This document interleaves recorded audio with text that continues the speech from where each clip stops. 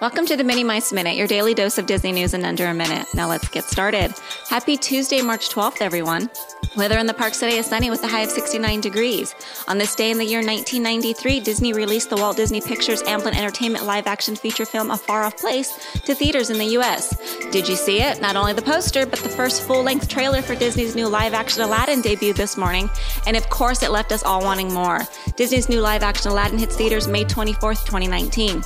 In park news today, a reminder for all AP holders, today the second round of Steamboat Willie AP popcorn buckets are hitting the parks. They will have $1 refills that will be available till April 5th. Thanks for listening.